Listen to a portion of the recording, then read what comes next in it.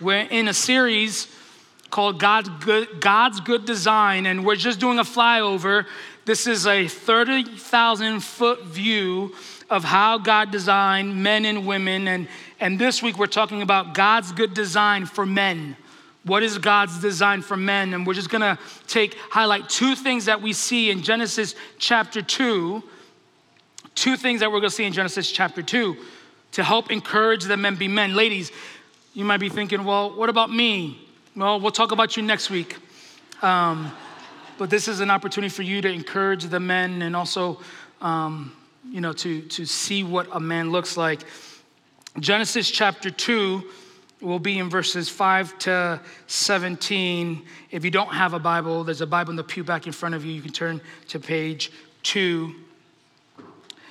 Before we jump into the passage, I thought of this question, what is a man, right? If you had to characterize, if you had to outline what a man is, what would be on that list, right? And then I start to think, well, how has culture in the world characterized a real man, right? How has the world and culture represented what a man is? For some people, that looks different, right? So I came up with a list. The first service resonated with a lot of the names, and then by the time I got to the end, they're like, we don't have no clue who those people are. So I imagine in this service, a lot of people are going to resonate with many of the names and then not know some. But this is what our culture and our world has said a real man looks like. This is what a man is, right? So these are a couple of names. John Wayne, right? Some laugh. Joe DiMaggio, right? One of the greatest baseball players of all time for the greatest franchise of all of human history, the New York Yankees. You laugh because you love to see greatness, and you have seen it. Humphrey Bogart, Roberto Clemente, James Stewart, Elvis Presley. This is my favorite because I just love that he's a great actor, Clint Eastwood. Right, remember, what has our world and our culture, what have the movies, TV shows shown us what a man is, right? Here's another name, John F. Kennedy, Sidney Poitier, Paul Newman. Okay, one for Paul Newman. Martin Luther King, Muhammad Ali. What about George Michael? Well, that's what our culture has presented, right? You may not be the fan. Michael Jackson? Michael Jordan. Here's some other names. Sylvester Stallone. The Rock. Oh. We will be praying for her after the service. She needs to be here next week. We're going to talk about women in your heart because Lord help us. George Clooney, Idris Elba. What about the how culture has represented the dads, right? I'm a 90s kid. Any 90s kids in the room? Okay, 5 of us, great. Here's a couple of names. Uncle Phil. The Fresh Prince of Bel-Air, right? Good representation of a dad, maybe. Carl Winslow. Oh gosh, you guys don't know. One of my favorites, Danny Tanner and Uncle Jesse. Okay, there we go. Tim the Two-Man Taylor. All right. Here's another one. Here's a good one. Frank Costanza. Right? Like, you laugh, but like, that was what our culture said was a good dad or a man.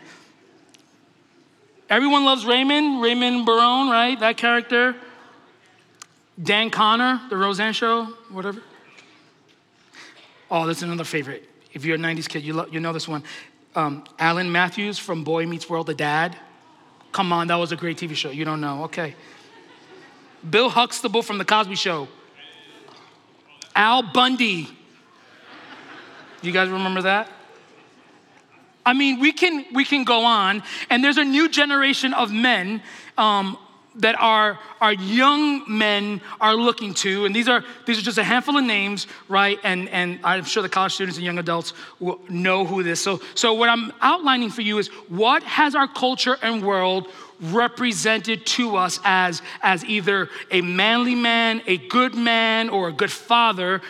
These guys are the up and comers. These are the men who are the most influential, in my opinion, the most influential men of our time today, right now. It might change in a year, it might change in another 5 years, but these are men who are influencing the next generation of men. All right, with the advancement of YouTube, the influence of YouTube and podcasts, these are the men who are informing us of what a man is. One of them is Elon Musk. Another one, Andrew Tate. Yeah, I know. David Goggins, right? That's another name. What about Joe Rogan? Right? Joe Rogan is influential. Here's another one, Jordan Peterson. Right, these are the men that are informing the next generation of men of what it means to be a man. Now, here's the caveat from that entire list. That is not an accurate depiction of what a man is. Right? I can show you, right, how culture in the world has wrongfully demonstrated to us of what a man looks like, what a man is. Right? In TV shows and movies, now the man is either overly aggressive, overly dominant, or the man is extremely passive or should be extremely passive. Right? Even in the men that I just named now, that these men are much about, guys, you should look good, feel good, work out. Girls want men who look good. Girls want men who are aggressive and powerful, and if they don't, they're terrible, right? That's what's informing our culture. We have to realize, as the body of Christ, you and I have to realize that the way our culture and our world depicts what a man is flawed. And there is a standard of what a man is. And the purpose this morning is for you to see God's original intent for man. And ladies, if you're sitting there, what about me? We'll talk about you next week, because this is helpful for you, especially for single women. This is helpful for you to see God's good design for men, to encourage them, love them, to be the men that God created them to be. To look for a man, if you're single, to look for a man who exemplifies the qualities and characteristics that God intended them to have. And ultimately, what I want you guys to see is that Jesus is the person that men ought to reflect, to be like, talk like, and act like. Not perfectly, faithfully. You want to know what a real man looks like? Look to Jesus. You want to start somewhere? Start with Jesus. So we'll start Genesis chapter 2. I'll read we'll start in verse 1. We're only going to focus on verse 15, but I want us to read the entire chapter because I want us to get some context and some thoughts that I think are helpful for us. So we read Genesis chapter 2, verse 1, on page 2 in the Pewback Bible in front of you. Thus the heavens and the earth were finished, and all the hosts of them. And on the seventh day, God finished his work that he had done, and he rested on the seventh day from all his work that he had done. So God blessed the seventh day and made it holy, because on it God rested from all his work that he had done. Notice, right, that the author is reminding us God is the creator of all things. What you would also notice in this passage, right, that day 7 doesn't end. In Genesis chapter 1, you often see after a day has been completed, it says, and then there was day and night. Day 7 was never supposed to end, meaning we were supposed to have rest for the entire life, not leisure, but rest, right? This is the whole point, that we were supposed to live in, enter in, abide in God's rest, meaning God's presence, God's purpose, God's plan. Verse 4, These are the generations of the heavens and the earth when they were created in the day that the Lord had made the earth and the heavens. Verse 5, and when no bush of the field was yet in the land, and no small plant of the field had yet sprung up, for the Lord God had not caused it to rain on the land, and there was no man to work the ground.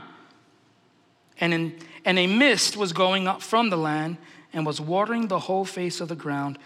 Then the Lord formed the man out of dust. Notice too, we men were created out of dust. God created the entire universe by the power of his word. And in this moment, God formed, God worked, God made us. He didn't speak us into existence. He made us. Like I'm picturing God there making with his hands, forming it out of the ground, molding it, fashioning it into a human being. And then to bring the man alive, what does the Bible say? Verse 7, and the Lord God formed the man of dust from the ground. He worked it and breathed into his nostrils the breath of life. This is what makes us so different from the rest of creation, that we have the breath of life. God breathed into us life. That's why the image of God is so important to us. That's why we're the most valuable creation. We're the most valuable creature in all of creation, because we have the breath of life. Then he's going on to say, and out of the ground God made to spring up every tree that is pleasant to the sight and good for food. This is when God created art. There are things for us to look at, to see its beauty, to admire, and then there are things that are good for us to eat. Right? This is what the Bible says. Verse 10, a river flowed out of Eden to water the garden, and there it divided and became 4 rivers. The name of the first is the Pishon. It is the one that flowed around the whole land of Havilah, where there is gold, and the gold of the land is good. Debulum and onyx stone are there. The name of the second river is the Gihon. It is the one that flowed around the whole land of Cush. And the name of the third river is the Tigris, which flows east of Assyria. And the fourth river is the Euphrates. Now check this out. This is our main verse. The Lord God took the man and put him in the Garden of Eden to work it and keep it. And the Lord God commanded the man, saying, you may surely eat of every tree of the garden, but the tree of the knowledge of good and evil you shall not eat, for in that day that you eat of it, you shall surely die. Here's why. Here's what it looks like to be a man. Here's what this looks like for you and me, men in the room. First thing I want us to notice in this passage, that God's good design for men is that they work. God in verse 15 says he took the man, put him in the garden to what? To work it and keep it. The garden was created for the man to work. Now, you're looking at me and you're saying, I do that, I go to work. No, that's not all what it means to be a man. We have many men who provide really well for families. But God had always intended that men would work in 3 institutions that he created: the family, the church, and also societal institutions, right? That God created men to work. Now it's beyond just working a 9-to-5 job. But what we see often in this passage, that Adam was created to cultivate, to care, to produce, to provide, and to protect. A man is one who produces, who cultivates, who cares, who keeps, who provides and protects. But not just only in his job, in his family, in the church, and in every place that God has called him to be.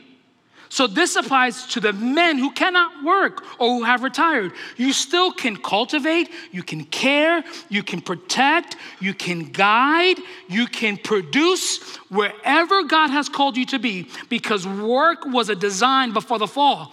We think that work, right, is a bad thing. But what we see in this passage, work is a good thing. And God has called the man to work. Now, ladies, that doesn't mean that you cannot work. You can work. If you are a working woman, that is a good thing. I'm simply pointing out that work for the man was instituted by God before the fall. When men decide not to cultivate, produce, when men decide not to protect, not to guide, not to keep, not to work, you know what happens?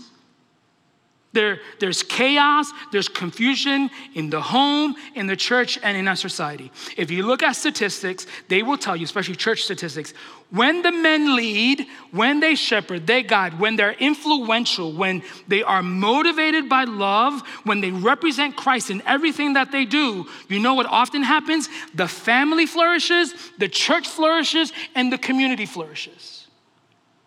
Men are a vital part to the human flourishing. And our culture and our word has said, we don't need men. Women will take care of it.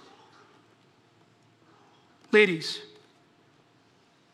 you need us badly. And we need you badly.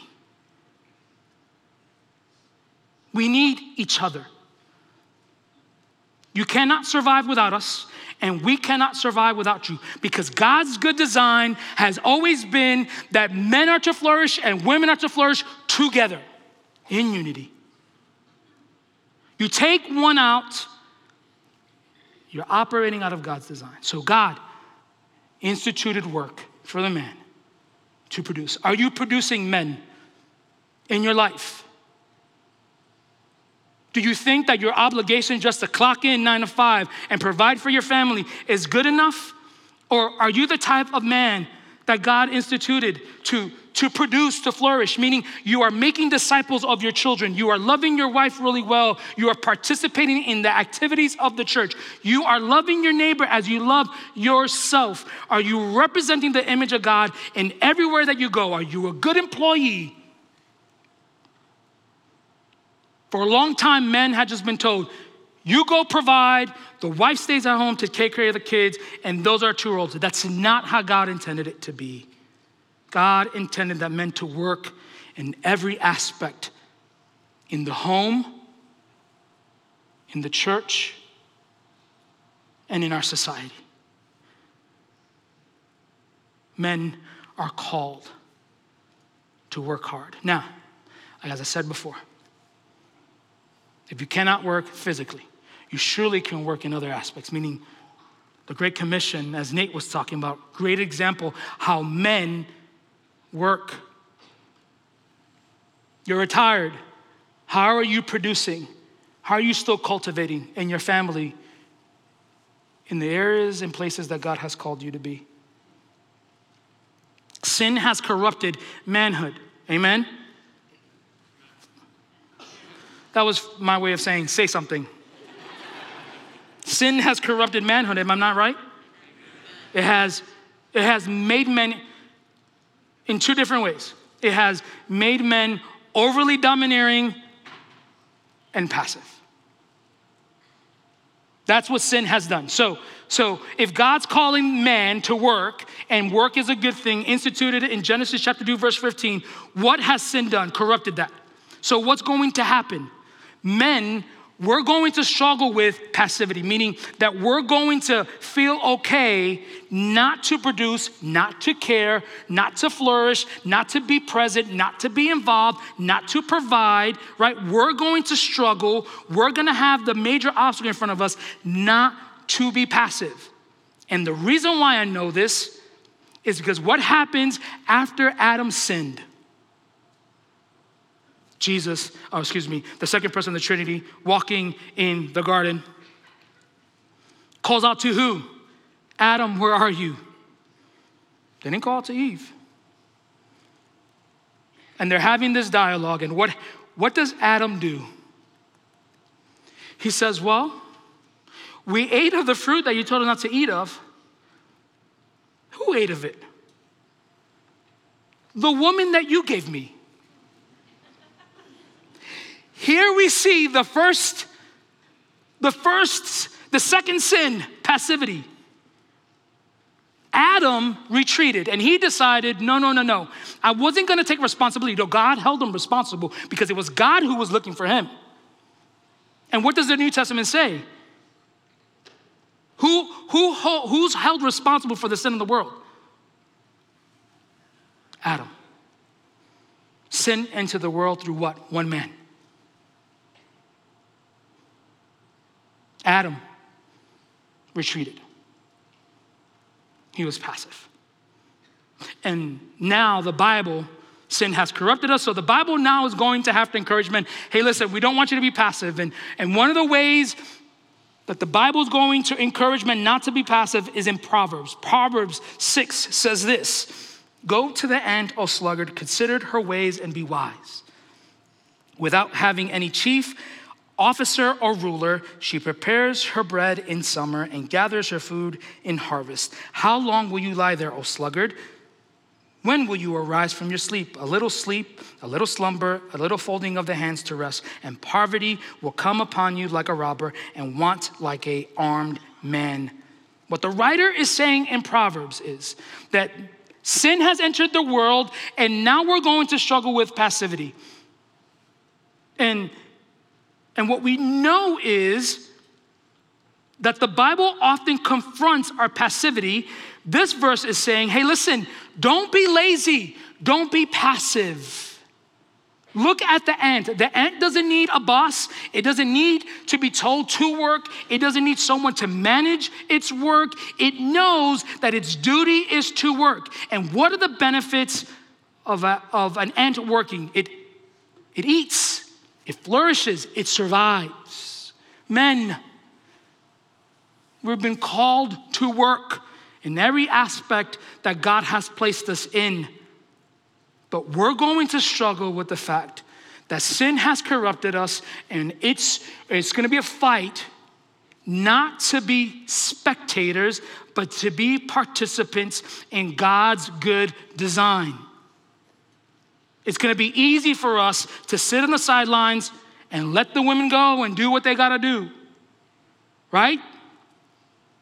This is why many women in our church, single mothers, struggle having to raise kids on their own because men have decided, we'll take a step back. We won't be involved.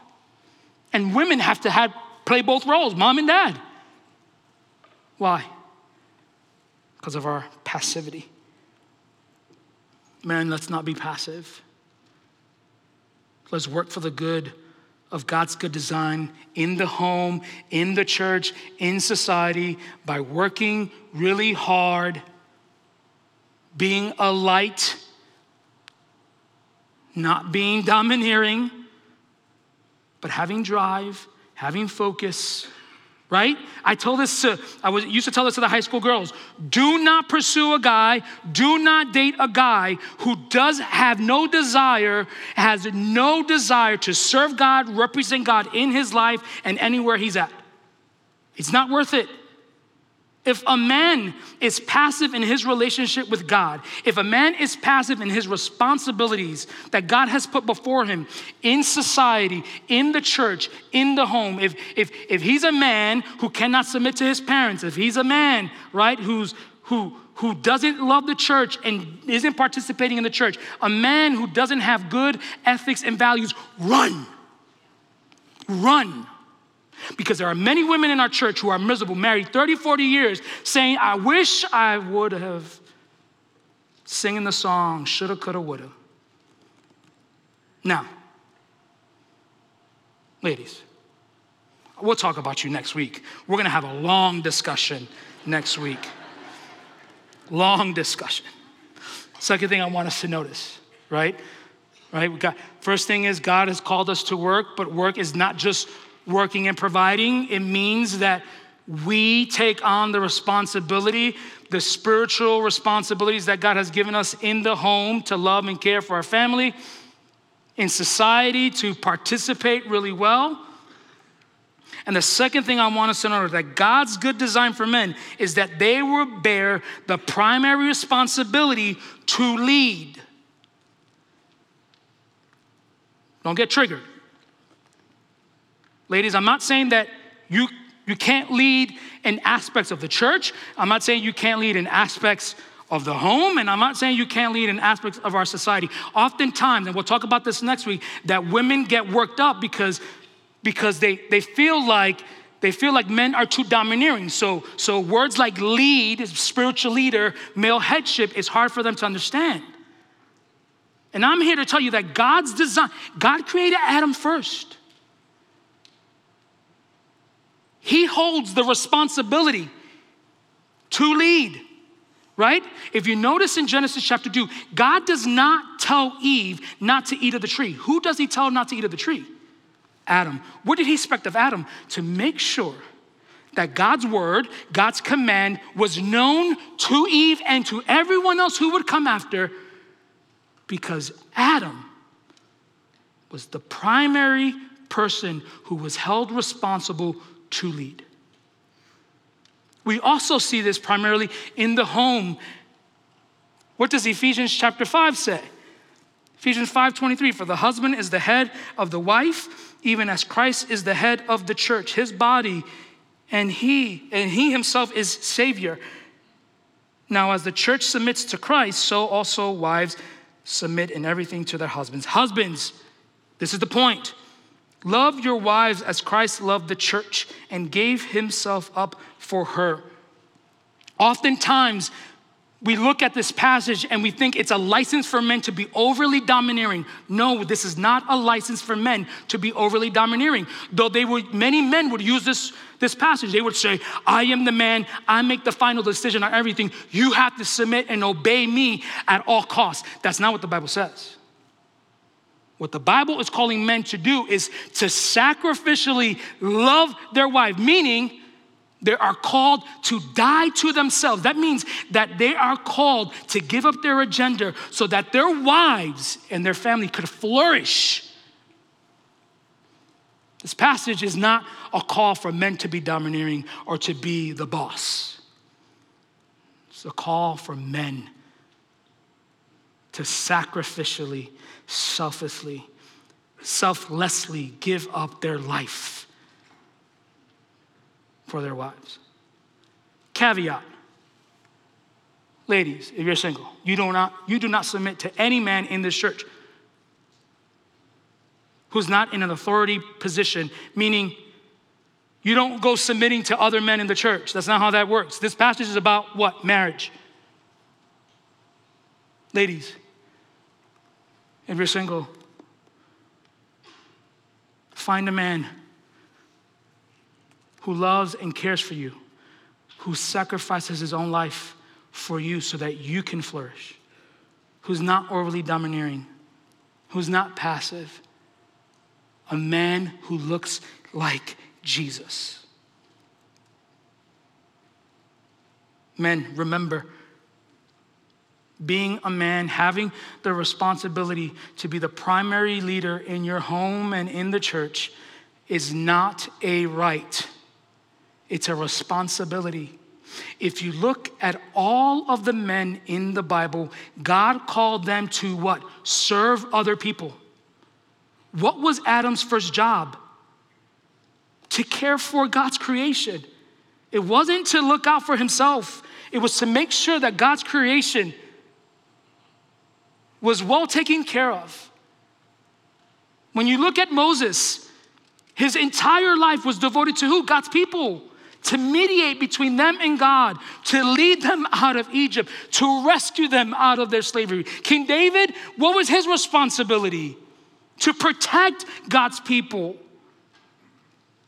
To represent who God was to God's people. The prophets, what were their jobs?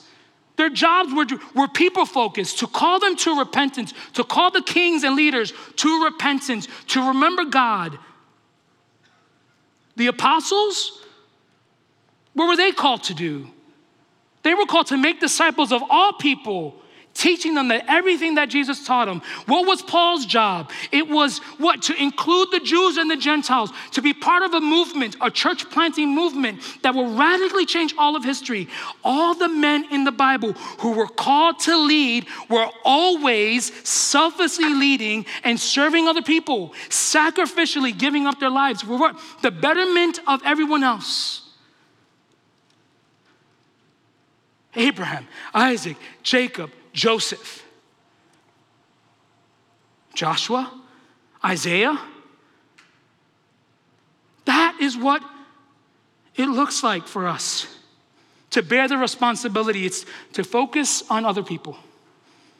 It's not to focus on our authority and our power and our influence. Our primary role is to serve others. I love this quote from Sam Storm. He says, and he talks about headship. Sam Storm says, headship is more a responsibility than a right. A right is something that we tend to demand or insist upon as something we are owed. This can all too often make for an authoritarian and self-serving atmosphere in the home. When headship is viewed as a sacred trust in which the husband is called by God to lead and honor and sacrifice for his wife, the tone and mood of the home is radically improved. Men, we bear the primary responsibility to lead. When we reject our responsibility to biblically lead, when we neglect our responsibility to guide, to work, to protect, to provide, to produce, we'll begin to see a breakdown in God's design in the family. We'll see a breakdown in God's design for the church. We'll see a breakdown in God's design for the community. When we see men passive or overly domineering in the home and in the church and society, we have failed to look like Jesus. How do we begin to reclaim our manhood, so to speak? Here's a start. We start with Jesus. We look like him. We talk like him. We act like him. And the expectation for us from the gospel is not that we would perfectly be like Jesus, but that we would faithfully be like Jesus. That's it. We look to Jesus as the author and perfecter of our faith. We look to him as the primary and ultimate example. The list that I gave you earlier in the sermon pales into comparison to the person of Jesus Christ. Can I read you one verse?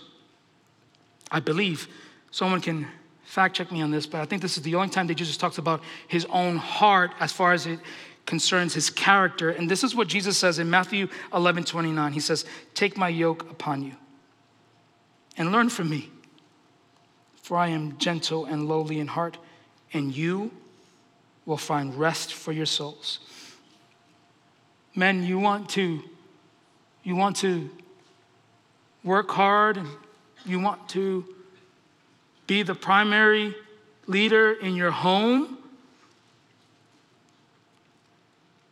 Become gentle and become lowly. At the core of who Jesus is, this is who he is. Gentle and lowly. What does that mean? In the Greek, it has this connotation of humility and accessibility. Meaning, right, that Jesus wasn't prideful. Jesus saw himself as someone who not only looked humble, but who was humble. He left the splendor and majesty of heaven and his rule or reign to come down to this earth, take on the form of man, to be gentle and lowly.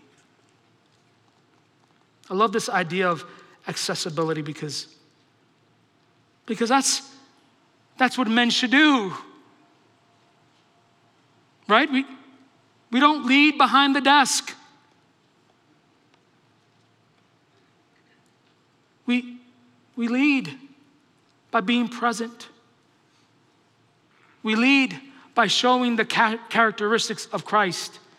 We lead in our home, in our church, and in society by showing other people our humility, by showing other people that we're available. We're not distant. We haven't abdicated our role to be fathers and brothers and sons. We haven't abdicated our roles to produce, cultivate, and care. We actually step in, lean forward to do these things, to be gentle and lowly. Got these questions for you guys and ladies from a book by Matt Chandler, and this is what he says. He asked this question that I thought would be beneficial for. He says, men, are you working for the good of the home, the church, and the community around you? Are you striving to live out God's design for you? Men, are you pursuing the betterment of other people, the people that He's placed in your life? Women, do you recognize the weight of responsibility that God has placed on the men in your life? Are your words encouraging to men to be who God created them to be, or are there weaponized words against them? Or as James likes to say, are your words like a wildfire? You're really good at criticizing men and what they should be like, but your words are without love. Are your words saturated by the influence of our culture and our world, or are your words encouraging that come from the Bible that encourage men to be men? Because what we often see, the influence of our culture has placed men in a bad position to flourish. Matt Chandler goes out to quote this